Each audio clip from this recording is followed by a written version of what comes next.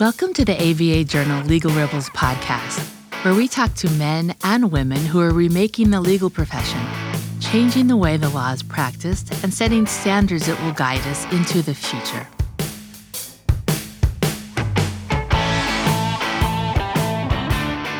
Hi, I'm Molly McDonough, editor and publisher of the ABA Journal. This week I'm catching up with ABA Journal legal rebels who made their way to Tech Show in Chicago this year. In today's chat, I'm visiting with Ed Walters, one-time Big Law associate and co-founder of the legal research service Fastcase. He was named a Legal Rebels Trailblazer in October. And also here with us is Kevin O'Keefe, founder of LexBlog and one of our first legal rebels in 2009. Welcome to the show, Ed and Kevin. Thank you, Molly. How cool. Yeah. I get to be with the most network lawyer in the world and the big boss of the ABA Journal. This is so cool. On Legal Talk Network. I'm so excited to have you guys here. And so much has happened with Fastcase since October, and oh my gosh, since 2009 with LexBlog. I can't even believe it's been that long since we've had a chance to really talk to you about what's going on. So I really wanted to dive right in and talk to you about kind of what's new with your companies. Kevin, you got more to tell. Not really. You got a lot going on. It kicks out more releases than I do. I think we're good for about one a year on my blog. No, I mean, Molly, it's been, I don't know when we crossed paths with the ABA Journal years ago. LexBlog's been around for 13 years, come another month. And it's certainly changed. Well, happy anniversary. Over time. At one time it was, we were doing blog by blog by blog, right, and it became unsustainable. So the more successful we are, the harder it got to do business and the less profitable it was. So what we did was we basically built software in order to service our clients and allow it to scale up, and that's changed things a lot. So a real heavy investment in 2015 that blossomed in 2016 has allowed us to do some different things. One, to be able to provide better software to our clients for publishing at lower costs, and to put features into it and do regular upgrades. So one of the things that Ed and I were talking about years and years ago was Ed came to me and said, would bloggers blog better if their insight and commentary was displayed next to primary law? What we were able to do was to take the first step where there's a citator built into LexBlog. So where it's the only blogging platform in which a lawyer can put the name of a case, look up a reg, code, whatever, state and federal, and down will come a drop-down box right in the blogging window, and they'll get to say, do I want to put the full citation in, or do I want to link to the citation from the words that I've used? And then it opens up in that browser window for the user, and they'll get the content from Fastcase. And rather than, the struggle before is that LexisNexis and Reed Elsevier or anybody else, sells legal research. So rather than allow us to have our law for free, they've taken it and then they sell it back to us. And it should be free. And so Ed's a great partner to be working with in that regard. Yeah, it pops open in a window, whether you've got a Fastcase subscription or not. You get the case through LexBlog, and authors can write about it substantively, and it pulls open into a free, outside of the paywall window that anybody in the world can see. So how long have you been working on this? You've been talking about it for years, but this is really recent. You just announced this within the last month, right? Yeah, it's so cool. We've had this API for a while, and we've talked about it for years. We've never really kind of had the room to do it, and I think your team built it in a couple of months. It was like a couple of weeks they just had it in. It's awesome. It looks really cool. Yeah, because the toughest, it's not the toughest thing, but you have software, you have a product roadmap. And then things go into the product roadmap, and then they have to be scheduled to go into sprints.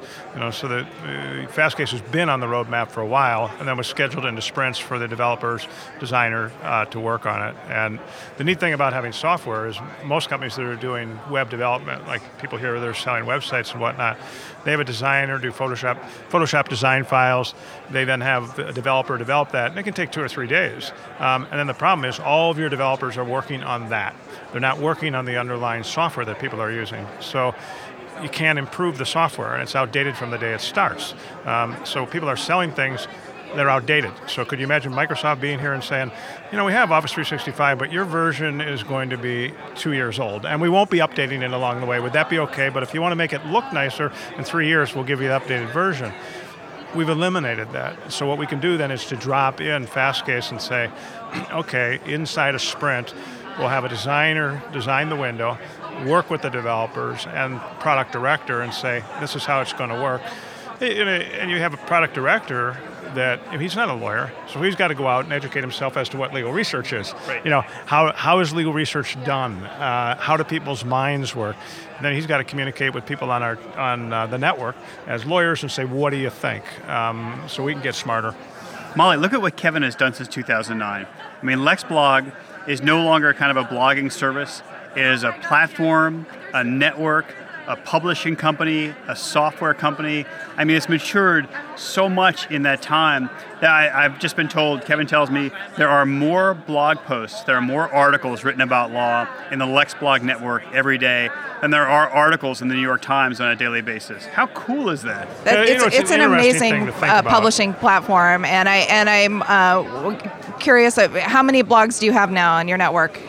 I don't know, somewhere well over 1,000. We do a Blog 100 every year, and I know we have a significant number of our Blog 100 honorees each year come from the LexBlog network. They're really high-quality blogs. We try, but you struggle because the marketers are spending misinformation about traffic is the number one goal, and I think lawyers know, and you know from practicing lawyer, you didn't put up a billboard to get work for your firm. Right.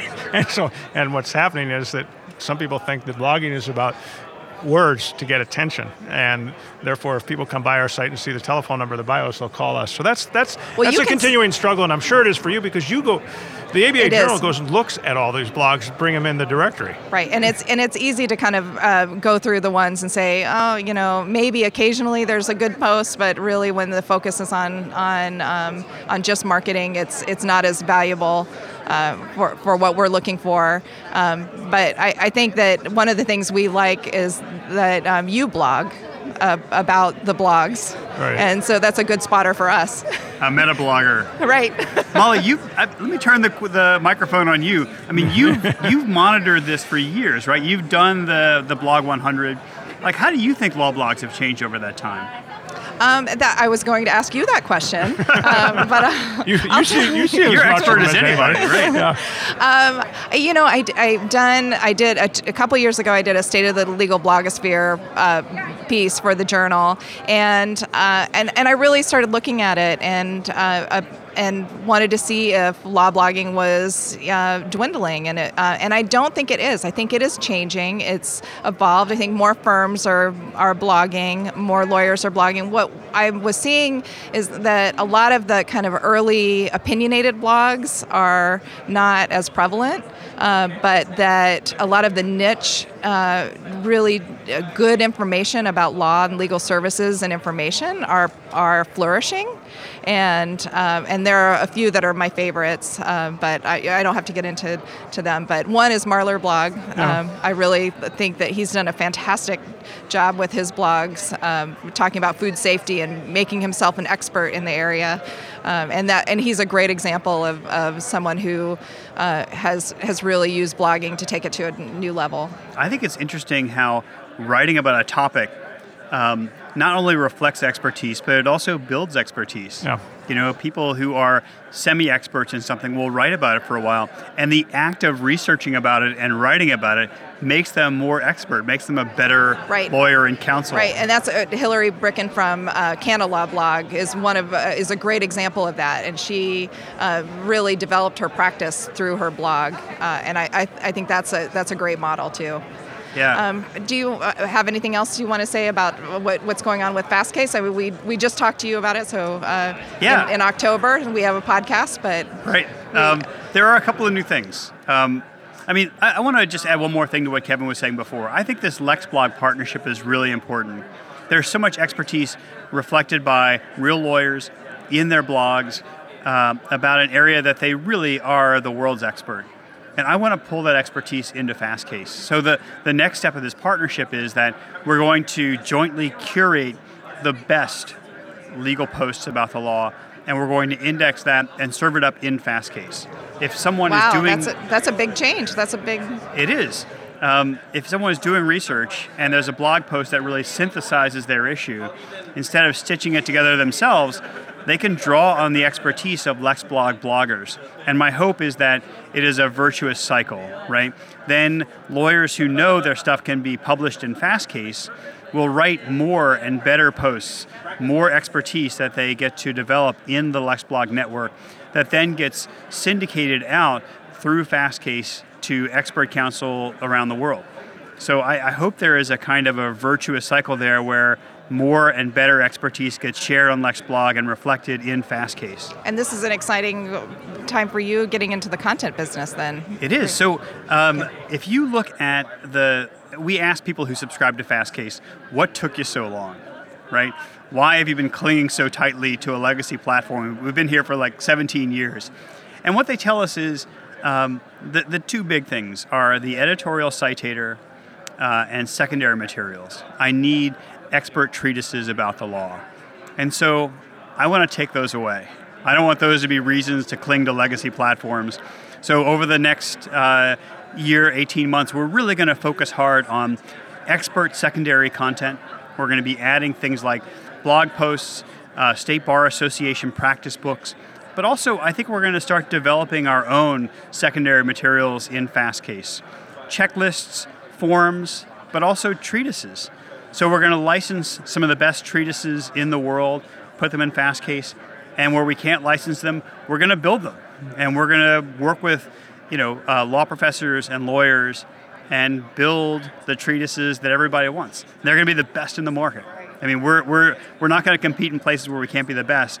Our citator is going to be the measurably best algorithmic big data citator. It's going to be better than any citator out there. And the secondary materials that we author, you watch. They're going to be the best treatises about law in the world, in the history of the universe. I'm sometimes prone to overstatement. Let's go in the full circle. Get research, online, making it freely available through bar associations and whatnot. And you make software that makes the use of the research easier for people, because software really becomes the difference as opposed to just the commodity of research. And he's going back, into the harvesting the relationships and people he can go out and get to write, in what are traditional treatises, and to put that information in people's hands. And it'll be interesting. Now, and I'm sitting here over on the side of I want people to think out loud on the blog. I want to provide their insight and commentary. But what Ed's going to be doing by curating the content, if you think back to the days where if I'm doing research in my office late at night and I'm reading a case or reading code, everything's annotated. And I go down the annotations and up comes American Law Review. And I go, holy cow, a lawyer's written the pro and the con on this side. And a lot of it would come from law professors or different, very academic things. Well, that's all going to be online because we'll be able to take the insight and commentary coming from bloggers. So the onus is on LexBlog now to go out and get more people to blog. So that's why, we made every law school, it's free. They get free use of our platform for law students, law professor, and administrators. And so far we're now up to about 5 or 6 law schools. We've launched it really informally. I haven't made a big deal of it, but people use it. So McGeorge's involved, Fordham's involved, Michigan State's involved. That's awful that I can't remember the 2 other schools. Everybody's going to be involved. Right. But now the key is to go out and get law professors en masse to start using our platform because they tend to use things that aren't regularly updated and don't perform, and they don't have a citator in it. So they're using that. That's troublesome. Right. So Ed's platform could be a real, like he said, it's circular. It's going to get more people to produce content once you display it, because why would you want to provide insight and commentary at a place that isn't displayed where the law is? You're sitting there writing about codes, regs, cases, and people are doing research, and you're not there. I want Fastcase to be law's front door. I want it to be Fastcase first, Westlaw next. That's all the time we have for today. Thank you so much. I'm Molly McDonough, and you've been listening to a special Tech Show edition of the ABA Journal's Legal Rebels podcast. Ed and Kevin, I have one last question. If our listeners want to follow up and hear more about you and your companies, how can they reach you, Kevin? Just Google Real Lawyers. And my blog will be at the top, and all contact information would show up from there. You can also follow Kevin because you're connected to him. He's like the most connected lawyer in North America. But they can also find it at lexblog.com. But Real Lawyers, we still rank number 1. Fantastic. And you, Ed? You can find all of our stuff at fastcase.com, on Twitter at Fastcase. Okay, great. Great. I want to thank Ed and Kevin for joining us today and our listeners for tuning in. If you like what you've heard today, please subscribe and rate us on iTunes. We look forward to you joining us for another episode of the ABA Journal Legal Rebels podcast.